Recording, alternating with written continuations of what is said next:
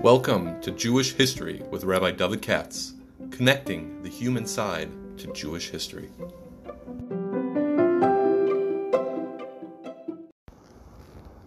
For sponsorship opportunities or to support this podcast, please visit our donate page at www.support.rabbidavidkatz.com.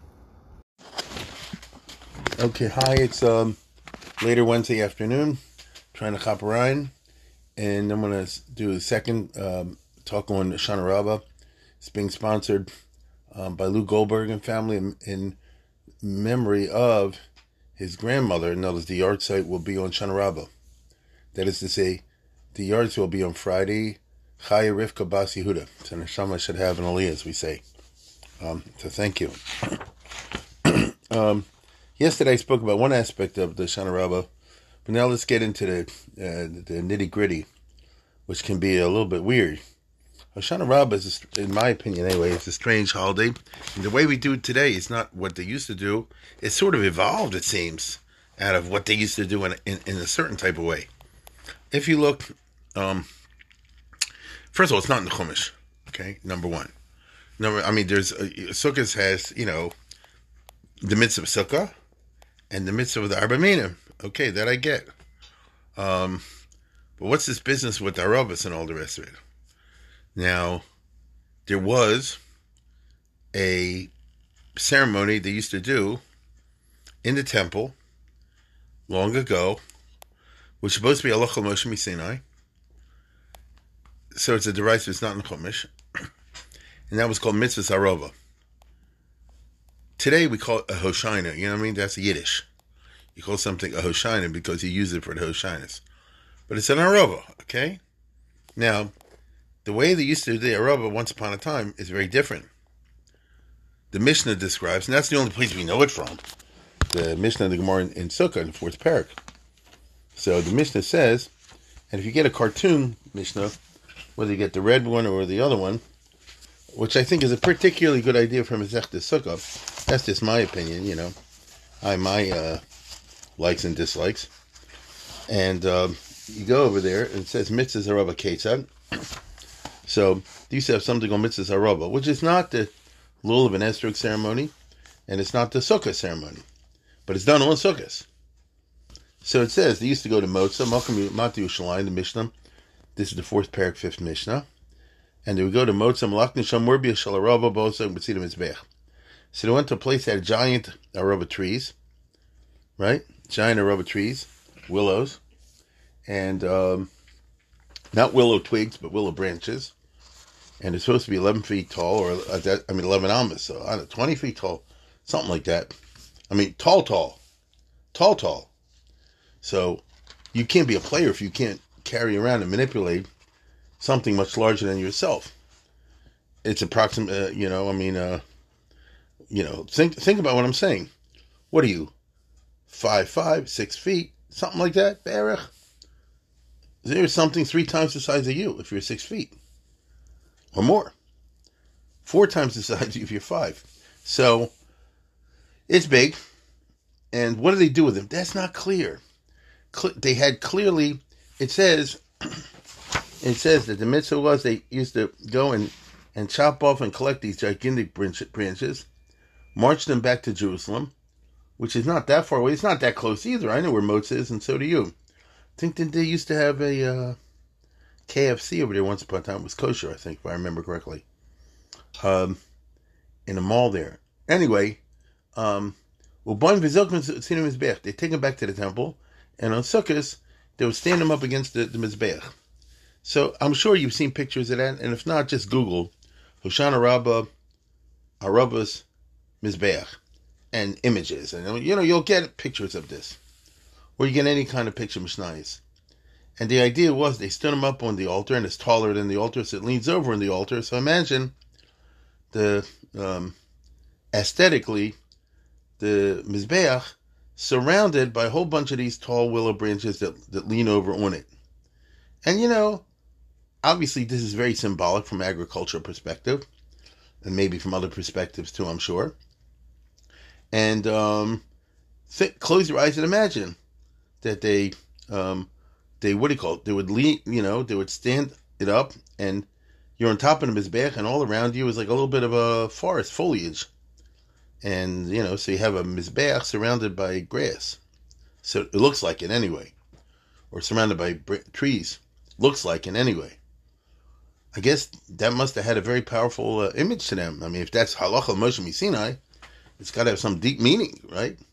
They have the mizbeach surrounded by these branches, leaning over the top. To tell you the truth, a little bit sounds something like Har Sinai, maybe, where it was surrounded by grass, with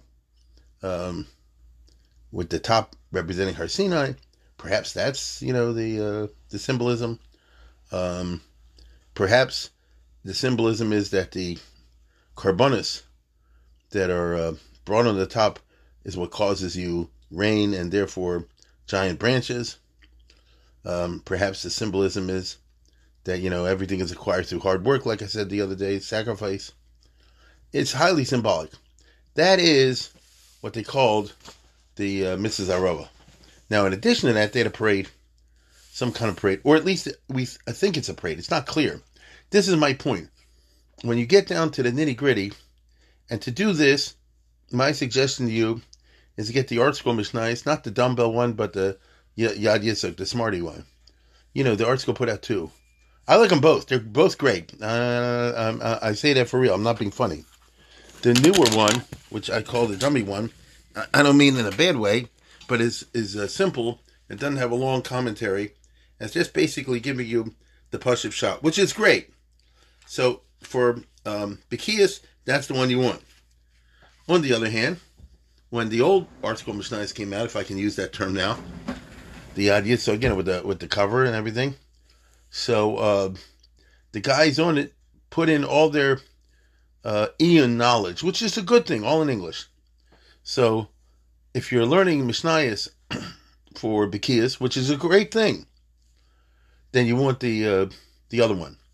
But if you ever want to be ma'ayin in anything, and you might not have the swarm or the time or the effort or the ability, so a very good cheater book is the Art Scroll Mishnah, the Yad Yitzchak, the one with a lot of notes, and they have a lot of material over there. Now, by now, there's the Mesivta, and to probably translate Mesivta in English, for all I know, time does not stand still. But at the moment, if you look over there, and a lot of time and effort and scholarship were put into that, again, it's not something you do for Bekias, but it definitely, in my opinion, is something to be in. It's just like a word, a word to the wise. Second here. And what it was saying, what they show you is, so every day besides Shana Rabbah, there have something that looks like a march around the Mizbeach, have a parade. It's a difference of opinion whether they marched around with the Arba Minim, so you can see cartoons like that. Alternatively, there's those who say that they marched around with other stuff. So I want to read here from the Art Scroll to make it easier and show you what's confusing. So after you get all these things together, it says, only I'm reading now. Only the Kohanim would walk around the altar, but not the general public. So imagine, according to one version, the parade consists of Kohanim and people standing by and just watching them. And the reason you can't do it is because it includes, the parade route includes a part of the Beis Hamikdash that non-Kohanim are not supposed to go to. So again, I'm going to read it. Only the Kohanim would walk around the altar, but not the general public, because in order to make a circuit around the altar, one had to pass between the Ulam, right, the antechamber, which leads to the interior of the temple, and the altar, and only Kohanim were allowed to enter this part. Okay, so only Kohanim can complete the circuit. So you get it. There's the Mizbeach, and part of the Mizbeach faces the building of the Kodesh and the Kodesh HaKodashim, and that's a part that a non-Kohen is not supposed to go to, and therefore the parade can only be by Kohanim, in which case it was a spectator sport. You came there, to the public, to watch the Kohanim march around once, right? And they're singing this and that, On Hashem Hoshino, On Ibo Hoshino, whatever they're singing. That's not the important point to me. There is, on the other hand, another shita, which says that everybody could participate, but in a different kind of a way. So again, I'm reading you from this scholarship. It says, according to Rav Shira Gaon, quoted by Ritz Gias, by Rabbi Yitzchak Gayat, who's like a very important Spanish Rishon, and the Rimi Gash and others, that Makifin here, they translate differently. And Makifin means not that you march around it, but they surrounded the altar. So in other words, they make a ring, in which case you don't march around the altar. You form a ring, a human ring around the altar, and you sing something. So imagine the Kohanim, being half the circle, so to speak, and the Yisraelim being the other half of the circle, in which case the public can join.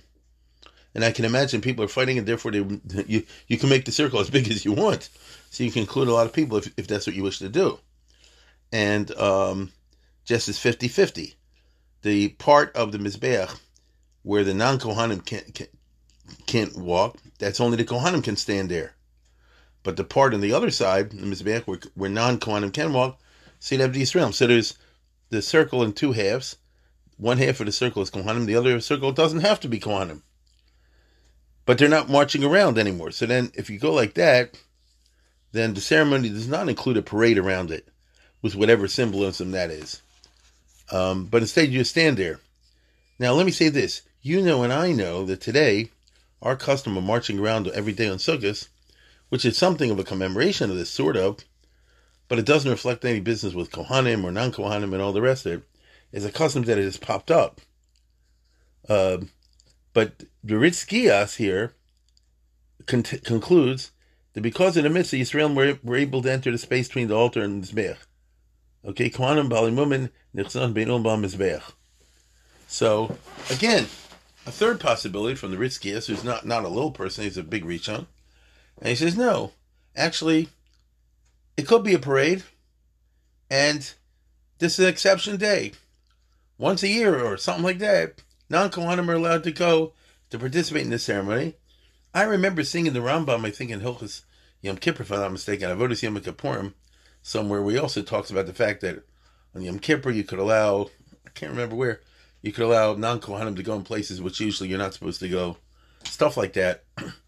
In which case, if this is true, Sukkot was really interesting. It's basically more or less the one time a year you're allowed to go into, so to speak, forbidden areas. So let's say I'm a Yisrael, not a Kohen. Let's pretend that's the case. I happen to be a Kohen, but let's say I was not a Kohen. And I wonder what it's like standing on the other side of his bech. Usually I can only go up to this machane and only up to this point, and beyond that it's off limits. But if I go on Sukkot, every day of Sukkot, I can theoretically, if I participate in this parade, go to see and feel what it's like to get up close and personal with the Heichal, with the building that contains the Kodesh and the Kodesh Kodashim. It's very striking that this ceremony will allow the non-Kohen to get closer to the headquarters of Judaism than on any other day. And why Dafka? You'd think it would be, Rosh Hashanah, Yom Kippur, something like that. Now, again, I'm continuing reading. The sages disagree about the procedure of circling the altar. Some maintain that the Kohanim walked around holding the lulav and Hadassah Maser after the willow branches were set up around the altar. Okay? So again, what happens? They come in, they put these giant branches, they surround, according to this opinion, they surround the top of the Mizbeach. Like I said, it looks like foliage up there. And after they've done that, then the Kohanim march around with a lulav set, lulav Maser, Hadassah, and Ravas. And that's what the parade is all about. Others say that only their Rav was held during the ceremony, after which they were set up around the altar. Meaning, there's a completely different version of the way the parade used to go. And according to this, they don't march around with a lulav and esrog after it's set up.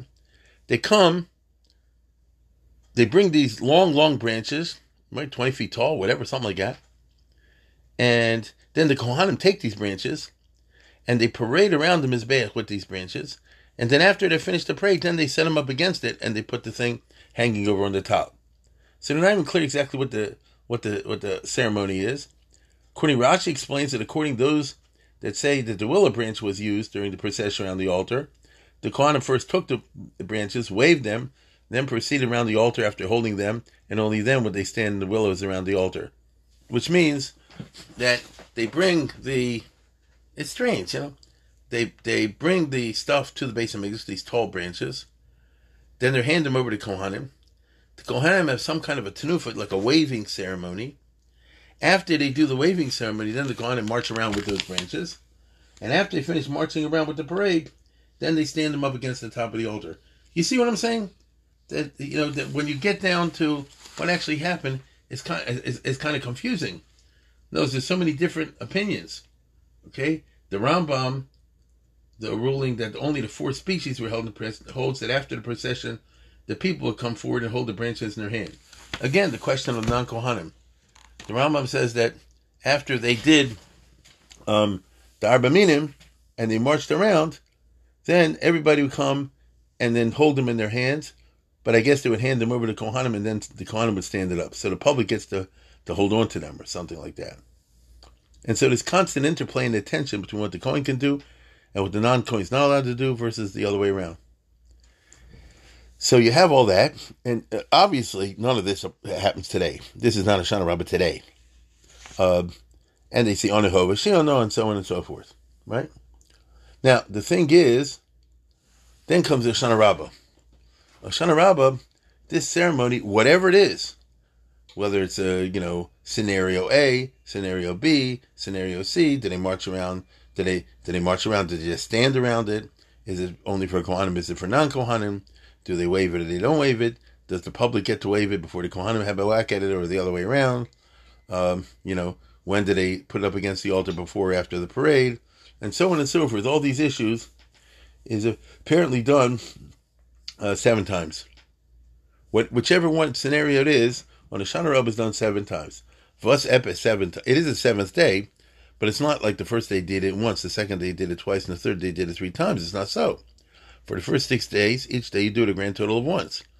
As opposed to Friday coming up now, which is, as I said before, the yard site of our sponsor today, of Lou Goldberg's grandmother. So when you march it around, you do it 7 times. So why? And, apparently the Yerushalmi says that if you march around 7 times, that's like Jericho, like Yericho. Remember, Joshua marched around and blew the trumpets and all that 7 times, and then the walls came tumbling down. Right? So so let me put it this way: why on Hoshana Rabbah? Right? It's just an interesting concept. I hear the parallel, but shouldn't that be more like the time of Yericho, which I think took place in Nisan? Isn't that right? The Jews crossed the Jordan and they celebrated Passover, and then afterwards they went after Yericho, I think.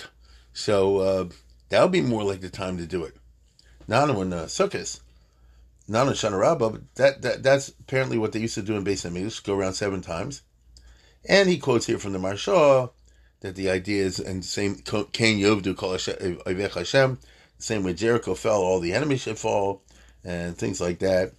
And you could interpret it very from. They didn't have to fight; they just davened, that sort of thing. Okay, now.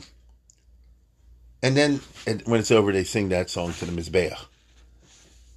So if you noticed, we didn't say anything yet about hitting the Hoshanas on the ground. In fact, we didn't say anything about doing the Hoshanas altogether. In the next Mishnah, in Mishnah Vav, I think it's the next Mishnah. Yeah.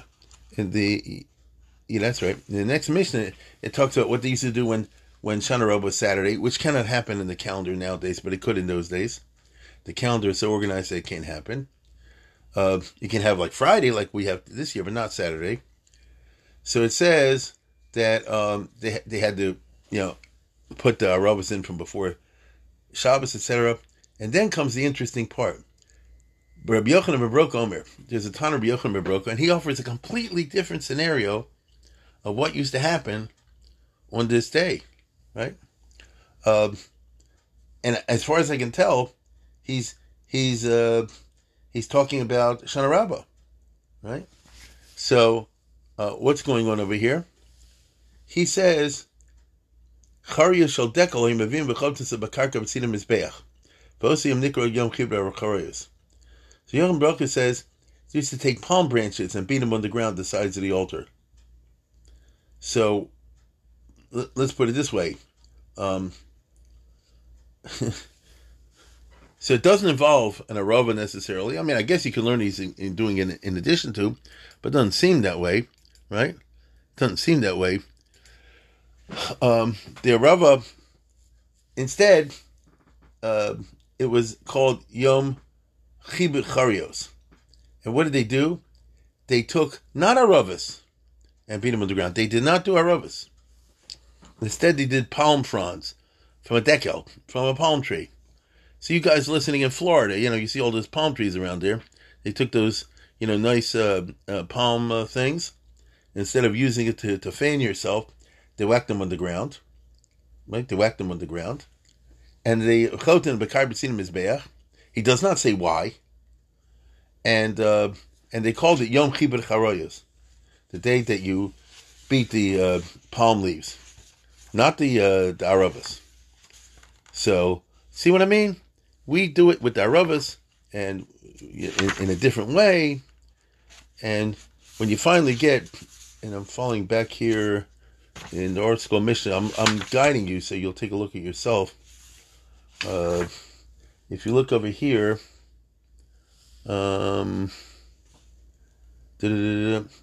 page 129, I guess, in the Yad Yitzchak. So he says the Arava ceremony is practiced today, which we don't stand up any. Let's put it this way: why don't we go in shul and surround the bimah with high, beams and things like that? We don't do that. So I'm reading you again. Though it is not mentioned in Tanakh, the willow ceremony in the temple is a Torah obligation because Allah Mishmi Sinai. That's what the Gemara says. Okay? However, the practice, which is not mentioned in the Mishnah, says, of taking willow twigs, what you and I call aravas, what you and I call oshanis, in addition to the aravas on the lulav, the taking this on the seventh day of Sukkot, the Shana has no such basis. So in other words, there's no halacha Mishmi Sinai involving marching around with aravas the way you and I do in a Shana Rabbah. It was instituted in remembrance of the temple service. So the Rambam, let's put it this way: it's a Zeichel HaMikdash type vart, but we don't do it exactly in the Sefer HaMikdash way. You see, that's the strange thing. Parallel to some institution of taking a little bit 7 days post-destruction era. Now that is in the Gemara. That it used to be, and I think most of you know this, that originally, if you didn't live in Yerushalayim, didn't live in Beis HaMikdash, like this year, we wouldn't be doing lulav at all, because it's only the first day.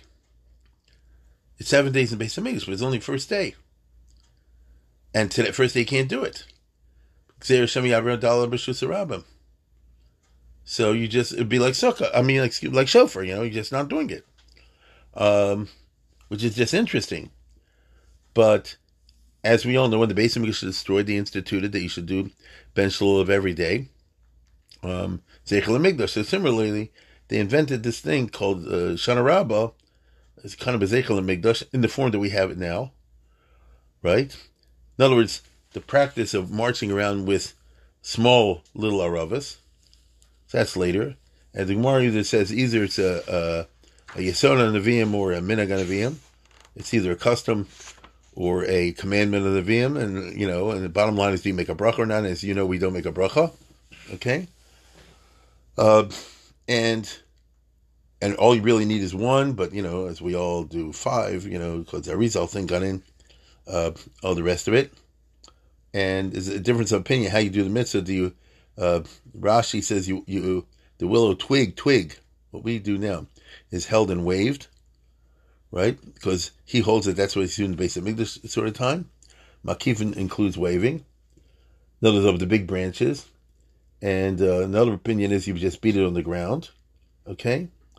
And, but this has its counterpart in the temple procedure where palm fronds were beaten on the ground, but not aravas. We don't do palm fronds at all. You don't see anybody doing a dekel nowadays. And, the Mechaber, of course, says that it's enough to beat it on the ground. The Ramah says you should wave it also. That's kind of well known. And he quotes here a very nice little cute vart from the Gaonim, Chubas HaGaonim, where, well, let's put it this way. So Vas Epis is this idea of beating on the ground and how it's evolved.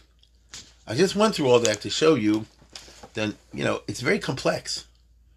It probably takes a lot of deconstruction to figure out what's going on over here, if even we can. But a Shana Rav is not simple. And some of this may have evolved bottom up from the popular usage, but it seems to me that, a lot of it's more like, top down. People big sages, some people came up with it. You don't know, you can't tell. But it's most unusual, you got to admit. Now, what's the symbolism over here? Remember, in the Mishnah time, they did not hit the Arabas on the ground.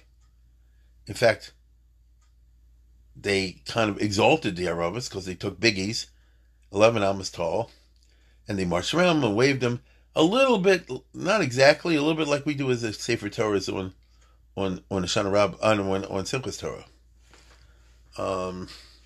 So notice you're exalting the Arava, basically. I repeat, they didn't hit it on the ground. They did not hit it on the ground. So you're exalting the Arava. Not only that, but on Shana Rabbah, you march around with the Arava 7 times like you're destroying Jericho.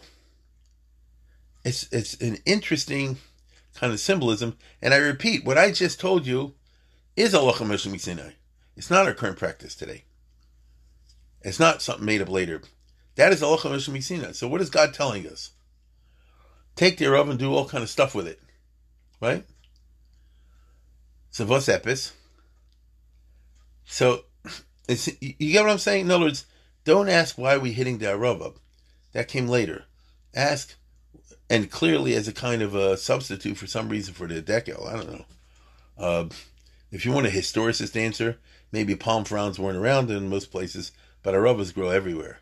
That's a simplistic answer. You never know. Sometimes the simplistic is the right one. I mean, meves nicht. But it's interesting the way these things suggest themselves. But the Arav itself, here we go. Here's the interesting part to me. The lulav esrog are adas and robos. We all know the esrog is supposed to be, and Chazal said it's not just me. I read you the medrash the other day in Vayikra Rabbah Perik Lamed. The esrog is he has Torah and Maisim Tovim.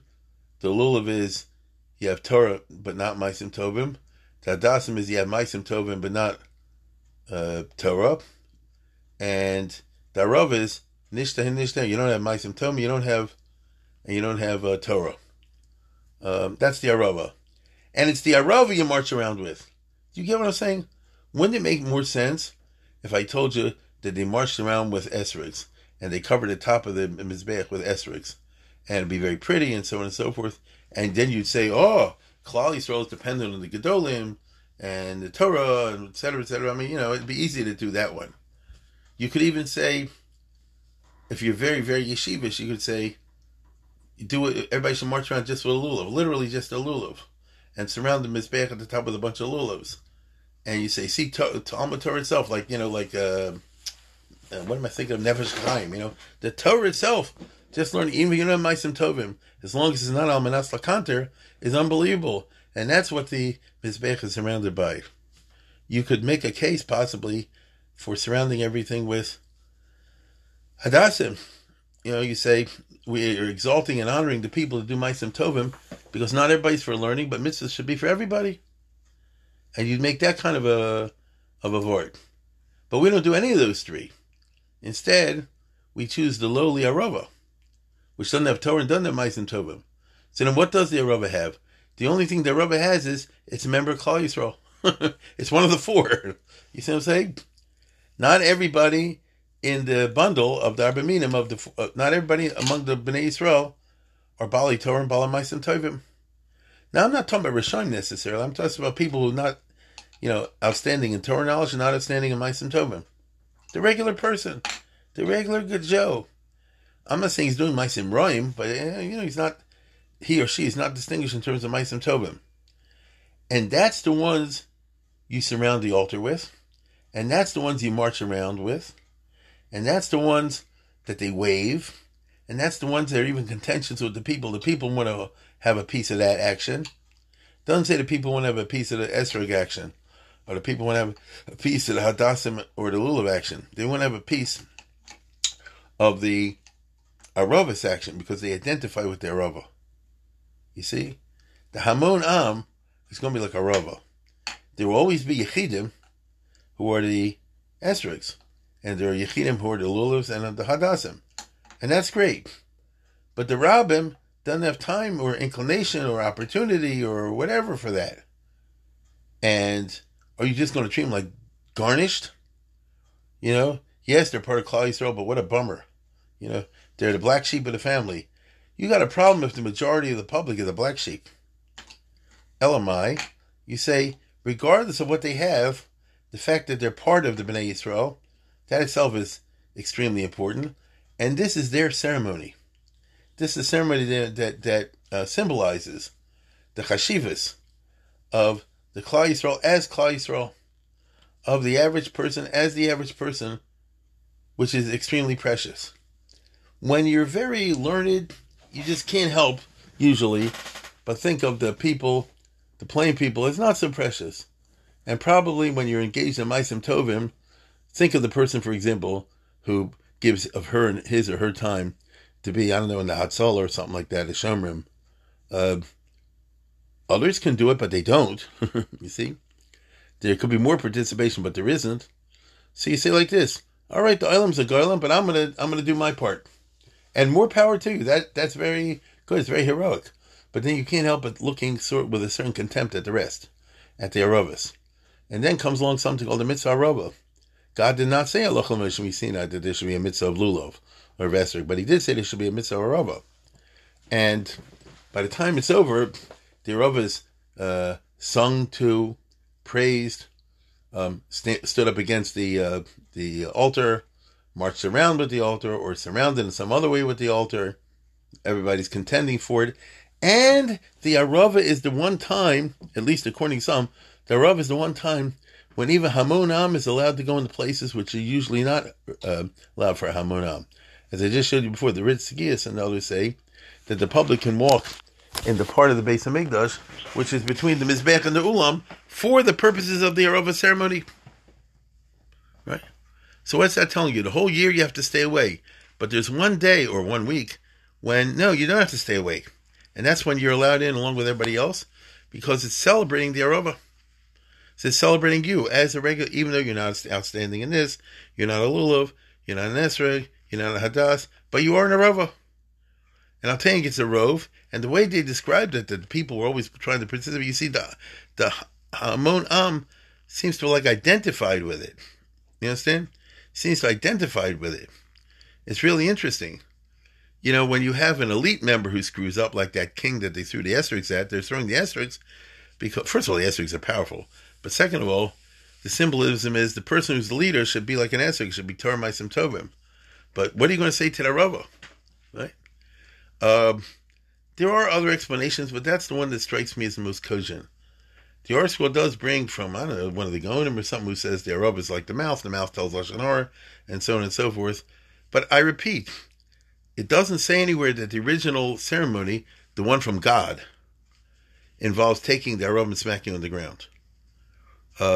It does say one in which you wave it, march around it, sing to it, sing with it to the Mizbeach, and all kind of things like that. It is the time where you're allowed in closer to the Kodesh and Kodesh Kodashim than any other time.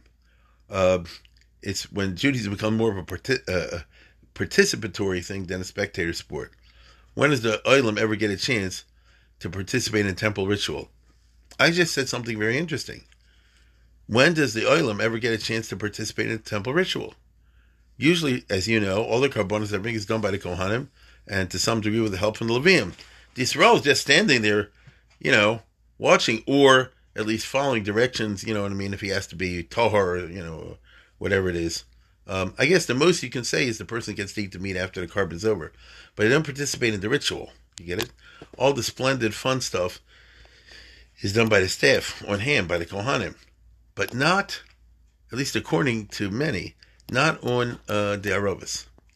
And why Yochanan Broka says they hit the palm stuff on the ground is not clear. The Gemara has explanations, Kappas Tamarim, etc. But it's not so clear. And, that's something that requires a separate discussion.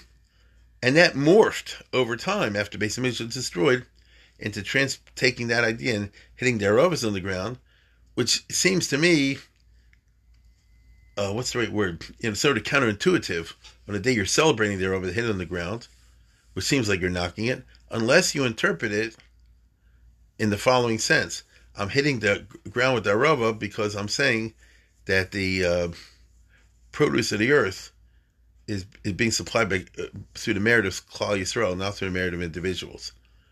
I'm not sure if that's true, but that's the only positive way I can think of spinning it. Either way, you see, and I'm just throwing everything I just said now, is by way of sort of stimulating you to go and look up this stuff yourself, and maybe you can see inside in the Hoshana Rabbah ceremony, especially as it has evolved, that didn't occur to me yet this year. So with that, I wish everybody a good Hoshana Rabbah, and again, we want to pay tribute Misham Shavali to Lou's grandmother, and with that, I bid you a good Moed.